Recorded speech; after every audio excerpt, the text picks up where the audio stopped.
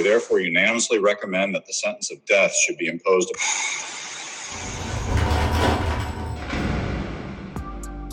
October 26, 2017, I was scheduled to be executed by lethal injection.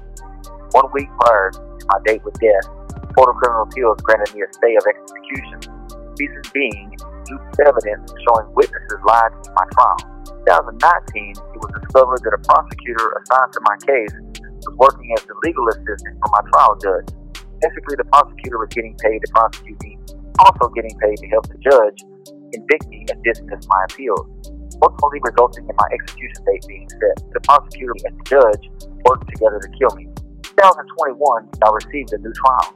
It's been a journey where the weight of injustice has tipped the scales in the favor of lying co-defendants and corrupt prosecutors. This podcast, by way of your support to the Clinton Young Foundation, it helps to tip the scales back towards truth and justice.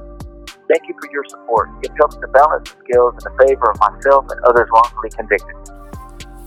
Greetings, everybody. The first part of the introduction that you heard was recorded while I was sitting in the county jail. I'm now here in the free world, and I decided to continue my podcast. The following discussions that you'll hear will be generally about the criminal justice system, but anybody who knows me know I often delve into other topics. Thank you for tuning in.